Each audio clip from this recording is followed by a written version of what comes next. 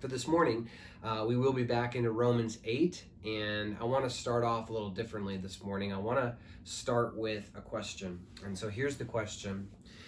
What does it feel like to be in a safe place? Okay, there's your question. I want you to wrestle through with those that you're around. If you're by yourself, even better. But what does it feel like to be in a safe place? What does it look like? What does it feel like?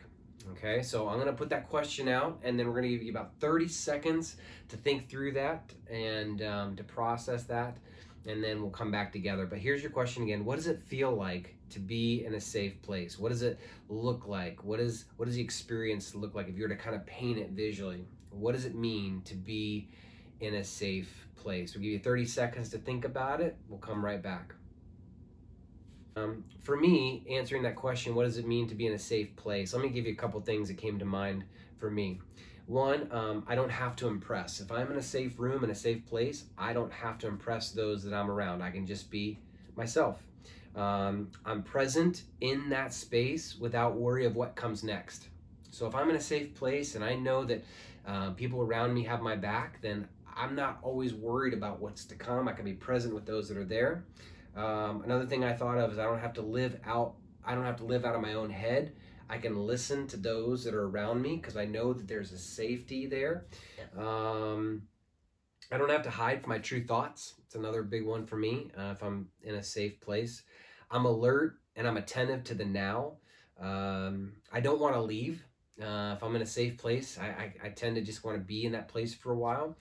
I can have fun and be spontaneous because I don't have to worry about what other people are thinking about me.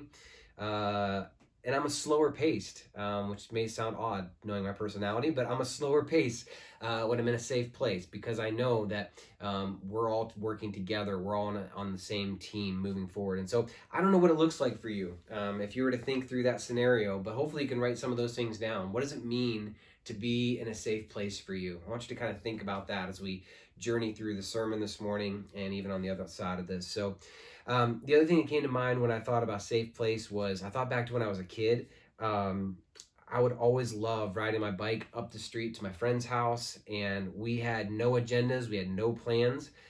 We'd race each other on BMX bikes. His dad built a half pipe, and that was the day when half pipes were cool, and you could, play with your BMX bikes and go up the half pipe and try and do tricks, but mostly fall on our face and get hurt.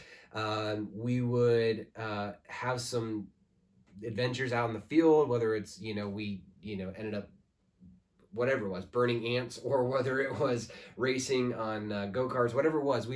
It was just an awesome time when I was a kid. I remember that was probably one of the safest places because we could just be kids. I didn't overthink anything. I knew we were safe. And so we just had so much fun, like in that moment, knowing that we were protected and I could just be a child again. I went back to that as kind of a safe place. And so this morning, I want us to be stronger by knowing who we are. And some of that's going to come into this idea of childhood and safety. I'll explain that in a little while. But for the sake of this morning, last week we said that when we surrender control, we are stronger. So when we ask for help, when we're more transparent.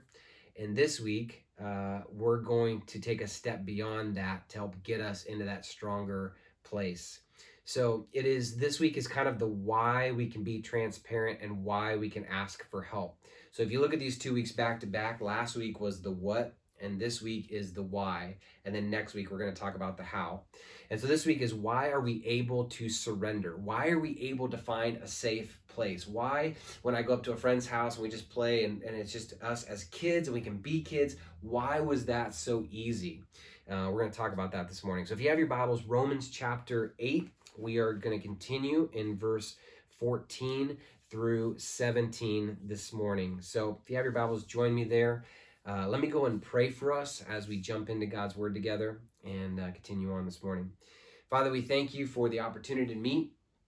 We thank you for the opportunity to dive into your word. God, I pray that we would be encouraged this morning, that we continue to understand why we can be stronger in you this morning, and then next week flesh out a little bit more of the how. But ultimately this morning, I pray that we would see you as our safe place. We would see ourselves in the right light based out of Romans chapter 8 this morning. And God, that you would speak to us clearly this morning. So we thank you for your word. We thank you for what you do through it. In your name, pray. Amen. All right, so Romans chapter 8, beginning in verse 14 is where we'll start. And here's what he says in verse 14. For all who are led by the Spirit of God are sons of God. For all who are led by the Spirit of God are sons of God. Safety comes when you know who you are. Stronger means you are led by something far bigger than just your emotions or your day at work. Stronger comes when we can actually believe the truth in Scripture. And he just told us in Scripture that when we are led by the Spirit of God into these things of truth in Scripture, he says when we are led by God, we are sons of God. In other words, it's proof. And he says when we're led by God, we can then not be led by other things. So I said earlier, we were mentioning the idea of being, this is too much talking again.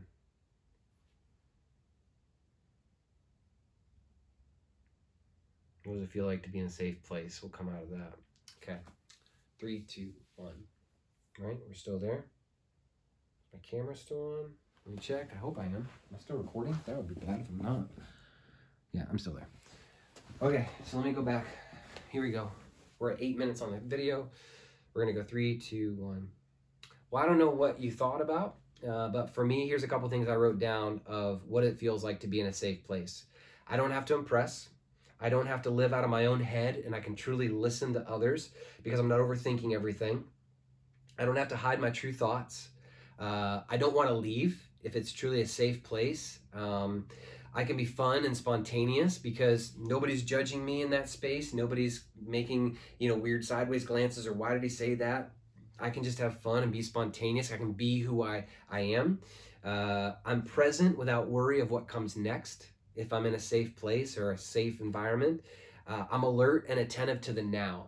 I'm not always overthinking and overanalyzing and jumping to the next scenario or the next conversation. I can just be in that place if I'm in a safe place.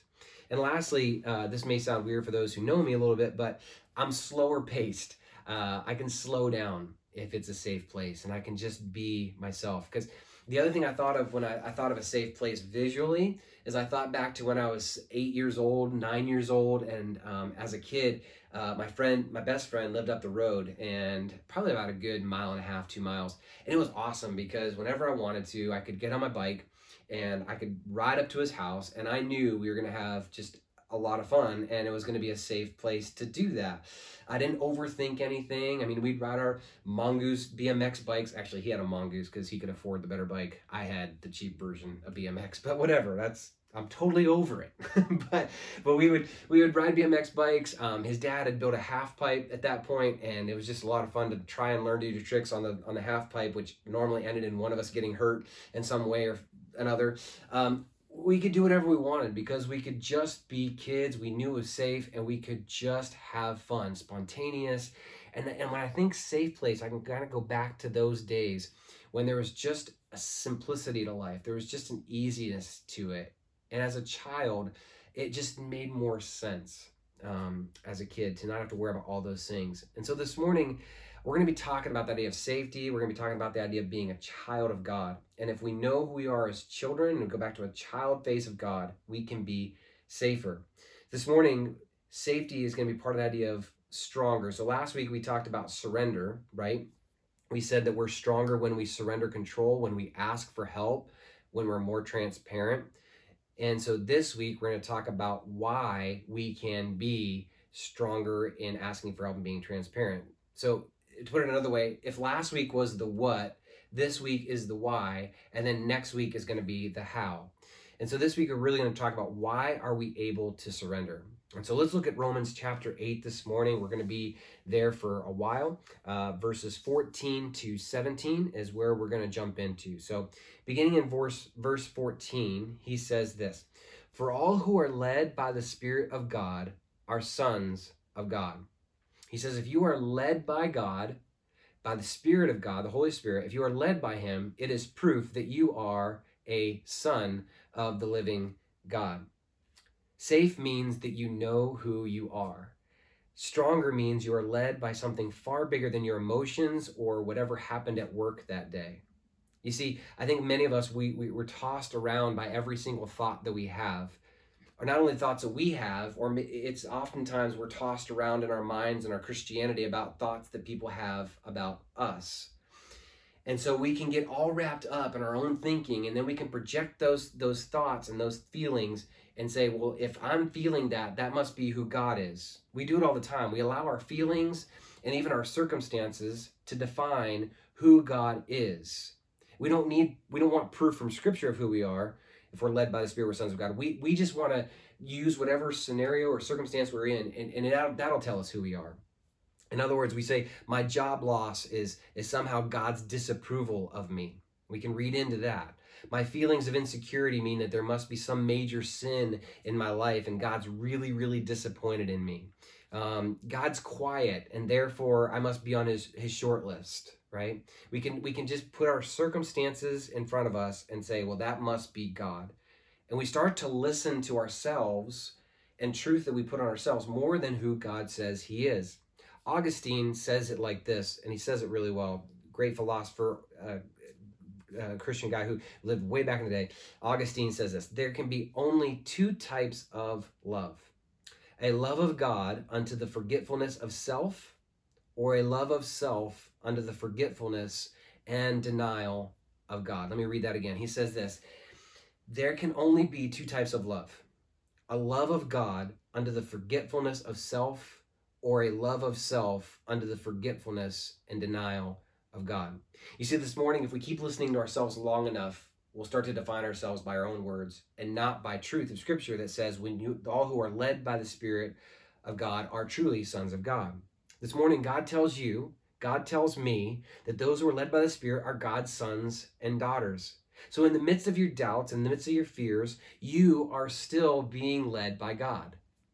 In the midst of your anger, in the midst of your frustration, in the midst of losing it, in the midst of a quarantine, you are still being led by God. In the midst of your addiction, in the midst of the thing you can't give up, and you can put whatever you want in that blank. Even in the midst of your addiction, you are still being led by God. Yes, he has not left you. The reason you feel remorse for sin is because you are being led by the Spirit. Isn't that crazy? Like, even the remorse that you feel in the midst of that anger moment that you just blow up on somebody, or in the midst of those doubts and fears, even in the midst of sin, Spirit is working. I get more nervous about people who have no fears of God, or have no questions about God. They just kind of live their life and like, yep, everything makes sense. Christianity makes sense. Everything's fine. Everything's perfect. I get it. I understand it. It's great. It makes sense. I get more nervous for those kind of people than I do for people who have genuine doubts and concerns as they follow Jesus. Because there's a lot of things that just don't make sense. I get more concerned for people who feel no remorse than those who come to me and say, I just feel like I should confess these things. Because as you're doing that, that is proof that the Spirit is living in you. The Spirit is truly the thing that causes us to ask for forgiveness. Isn't that amazing? The reason you feel remorse for sin is because you are being led by the Spirit. Romans chapter 2, verse 4 in the New Living Translation says this: don't you see how wonderfully kind, tolerant, and patient God is with you? Does this mean nothing to you? Can't you see that his kindness is intended to turn you from your sin? Isn't that great? We often run from God because we feel so guilty. But as children of God, as sons of God, he says his kindness, his fatherly act of kindness towards us is intended to turn you from your sin. That's amazing. I love that passage. It gets even better. Romans chapter 8, verse 15. For you did not receive the spirit of slavery to fall back into fear, but you have received the spirit of adoption as sons, by whom we cry, Abba, Father. Two sides here. Paul tells us that there are two things here happening: slavery and sonship. Either you are in one category or you are in the other positionally. Either you are a slave to sin positionally, or you are a son of God, daughter of God. One of the two positionally, that's where you are. There's two sides here. And that's positionally. I would say the same can be true practically. Either you operate Even as a Christian, right? You could say, positionally, Joel, you said, positionally, I'm a Christian, so therefore I'm a son of God. Correct. Yes, you are. Daughter of God. Yes, you are. But practically, we can still live out of both sides. We talked about that last week. So we won't go into that a whole lot. But you can even operate either as a slave to sin or as a son adopted by Jesus, by God himself. Even for us who are children, we forget that we are adopted. And in these two columns, let me just explain each of those a little bit and kind of see, for you personally, this would be a good time to kind of say, do I live more as a slave, or do I live more as a son when it comes to this category? So let me give you the categories. Paul says there's a slave side of it, there's a son side of it, there's a Pharisee, I think, would kind of fit into that same category as slavery, right? Those that proclaim to know God, but they don't know God. And it's all a mask, it's all a routine. So I could say there's a Pharisee side in the slavery column. And there's also the child category that would go into the sonship side. So slavery, Pharisee, sinner would be one column, right? And I'd say the other column would be sonship, child, and saint. And as you work through your salvation, as we go through this thing called sanctification, you are going to always battle those two sides. You're going to battle, do I act more like a slave? Do I act like more like a son? Do I act more like a Pharisee? Do I act more like a child? Do I act more like a sinner? Do I act more like a saint? And that's always going to be the bent. If you find yourself in the slavery, Pharisee, sinner side, you're going to be ruled by condemnation and fear. You're always going to base every decision off of those two things. God's angry at me and he just wants to have his way, and I'm just got to make sure he's happy. As a slave and as a Pharisee and a sinner, you're going to put every relationship on a performance level only. As long as I perform, God loves me. As long as I perform, my wife loves me. As long as I perform, my kids will think I'm a good father, right? You can start to put that into every category in relationship. On the slavery side, it's built, every relationship is built on merit and worth, right? My worth is based on what I produce. Every relationship, every conversation on the slavery Pharisee side is removed and distant. Everything you do is reward, punishment, reward, punishment. If I view my relationship with God simply as a slave, Pharisee, sinner, then everything I do is just reward and punishment. If I see myself on the son side, the child side, the saint side, then my relationship changes dramatically. I see myself as accepted, and there's a trust in that relationship. As a son, there's a relationship, there's a family. As a son, it's built on trust and on love. It's close, it's intimate, it's obedient because I love my father. It's good coaching from my father who continues to teach me how to live out this Christian life. Those are the two columns that we can often find ourselves in. And the question maybe this morning, do you find yourself living in slavery or do you find yourself living in son? You may even say that slavery is another word for that column, could be the imposter. You live as an imposter. Let me explain what that means. Imposter is one who relates to God without a proper view of child, son, and adoption. Imposter is the Pharisee. And in the words of a great writer who I've followed, and his book actually changed a lot for me during my early days in college. I read this book, and it's just really good to find this book again and find these quotes from it. But he says this about an imposter. The imposter is the Pharisee who, in order to gain acceptance and approval, camouflages feelings and suppresses feelings, making emotional honesty impossible. Brennan Manning, in the same book, Abba's Child, says this: living out of that false self, I'll call it the imposter, the Pharisee, living out of that false self creates a compulsive desire to present a perfect image to the public so that everybody will admire us and nobody will know us. Sadly, I know too many Christians that live the imposter life. They don't know that they're sons. They don't know that they're daughters. They don't know that they're completely forgiven and free. So they live every single day out of the compulsive desire to present a perfect image to the public so that everybody will admire them. Look at how good they are. They're just such a strong Christian. They're at church every week. They're just so good at doing Christianity. They're amazing Christians. Everybody will admire them, and yet nobody will know them because it's all a facade. There's nothing below the surface. It's all about the sinner Pharisee slavery side. One more image of slavery that may be important, and this make sense to us this morning. Paul, in another book of the Bible, the book of Philemon, says this about an actual slave owner and a slave that was under his care, right? So this is like the perfect example of when you talk about slavery and what it would look like versus sonship. This is a letter he wrote to the slave owner, and it says in Philemon 15:20, he says this, "For this perhaps is why he has parted from you for a while," talking about the slave that he had with him, Onesimus, that you might have, or I'm sorry, the Philemon and Onesimus, anyway, that you might have him back forever. So verse 16, he says, as you accept this man back into your care, this slave that is now, hopefully, I desire to be free, he says, I hope that you have him back in verse 16, no longer as a bondservant, but more than a bondservant, as a beloved brother. That's key. No longer as a bondservant, but more than a bondservant, as a beloved brother, especially to me, but how much more to you, both in the flesh and in the Lord. So if you consider me your partner, receive him as you would receive me. If he has wronged you at all or owes you anything, charge that to my account. I, Paul, write this with my own hand. I will repay it.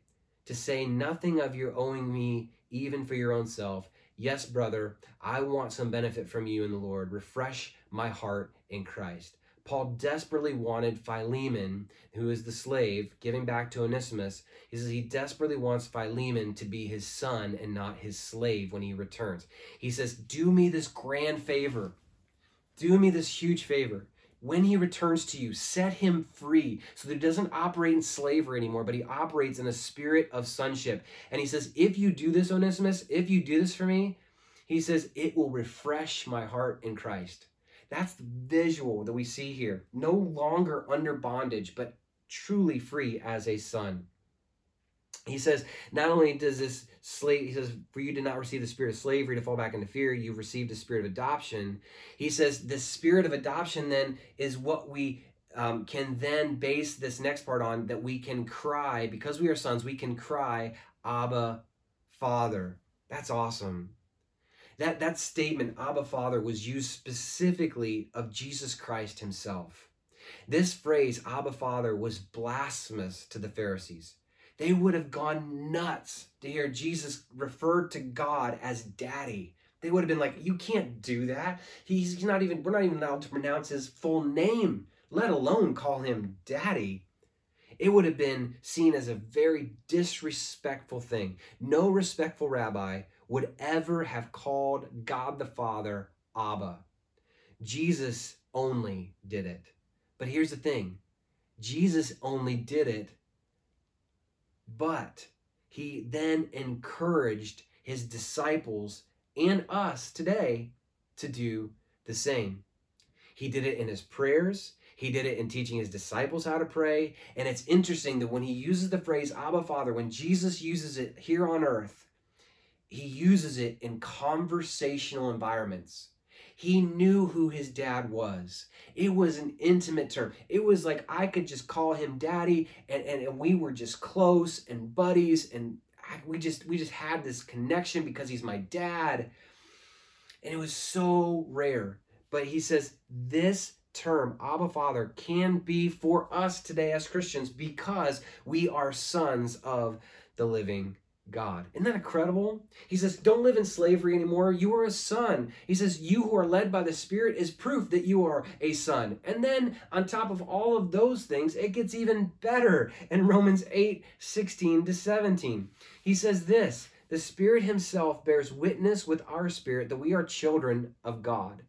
And if children, then heirs, heirs of God and fellow heirs with Christ. That's awesome.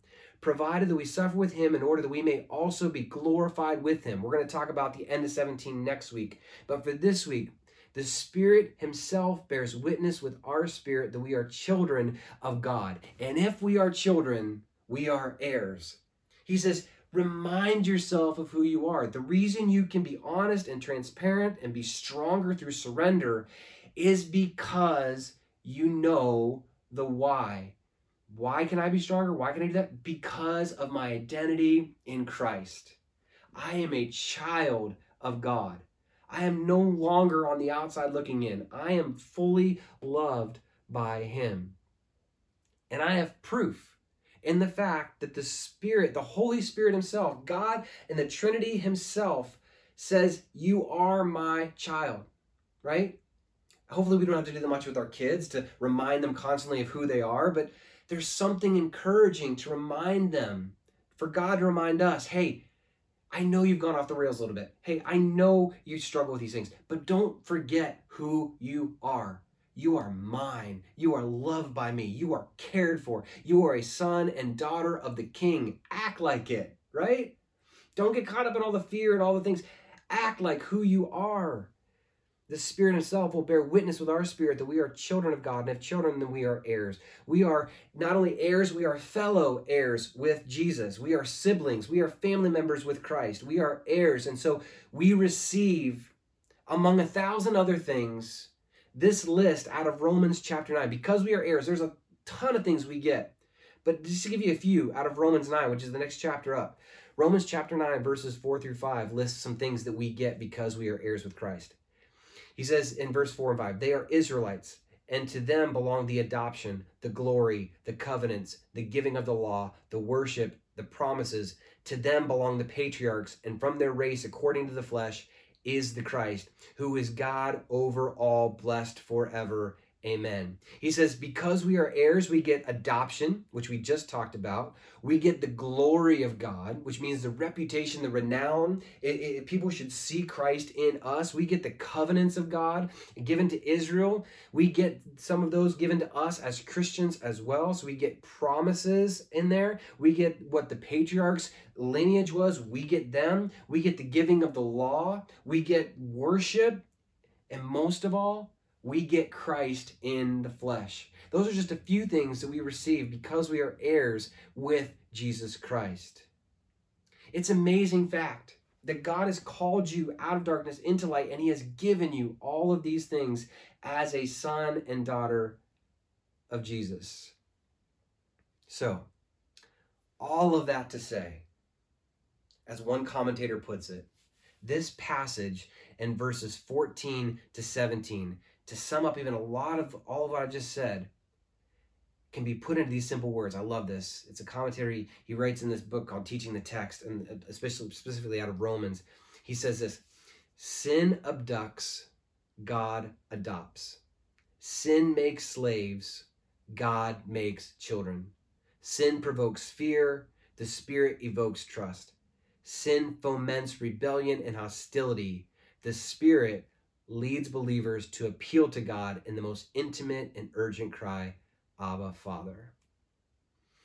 You see, this morning, this text is hopefully addressing one of my fears for us at Community. And here's the fear. This morning, my fear is that many of us, our view of God is skewed. We see him as a God who kind of dangles this carrot of approval and performance in front of us our entire life.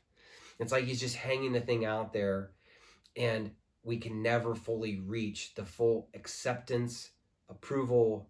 We feel like we always have to perform in order to get it. And I feel like it's this carrot of approval and performance just dangling out in front of us our entire life, just out of reach. And if we stop trying to perform or stop seeking his approval, it will just outpace us and we will never catch it. Sadly, I think some of us have that image of God. The reality is, nothing could be further from the truth. There is no carrot on a stick. There is only a banquet to which he has called us to have together with him. There is a dinner, there is a meal to be had with him. There is a family that he has adopted us into, to sit and to eat with him.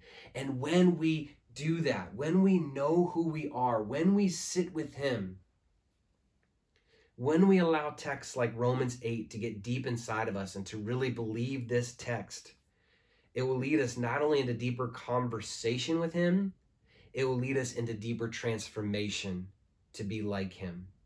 It will lead us into deeper, stronger transformation for ourselves. It will be deeper transformation for our families. and it'll be deeper transformation for our church family as a whole here at Community. Deeper transformation I wouldn't say only comes. Deeper transformation can come deeper transformation comes when we are secure, when we are safe. Knowing you are a child should bring a calm, a safety, a securing that will then allow you for a long-lasting transformation. A transformation for you personally, and a transformation for your families, a transformation for us as a church. Here's the thing I believe. If we are being transformed by Jesus, if we are truly being led by the Spirit of God as sons of God, if we are truly knowing that we are heirs, fellow heirs with Christ, when we know this, we will be transformed by Jesus. We will see it lived out in our families and our friends. And we will then not only be safe because we know who we are in Jesus, we will then be a safe place for other people in our families and in those here as a larger family at Community. If that is true, that we will be transformed, we'll be safe, and then we can be safe places for others, let me give you some practical questions this morning to kind of diagnose, are you being that safe place for your family? In other words, has the Word of God impacted your life enough that you know who you are in Him, you are safe in Him, and so therefore you are safe to others? Let me give you some questions just to think through. Number one, are you convinced or skeptical that you are who God says you are? Are you convinced or are you skeptical? Just be honest. Maybe talk about that with your family. Maybe talk about those this week in a small group. Number two, as you live out these truths, can you see proof in your own family? Can you see proof that you trust God more than you trust your circumstances? Wives, since being married, are your husbands more empowered and more emboldened to lead or less?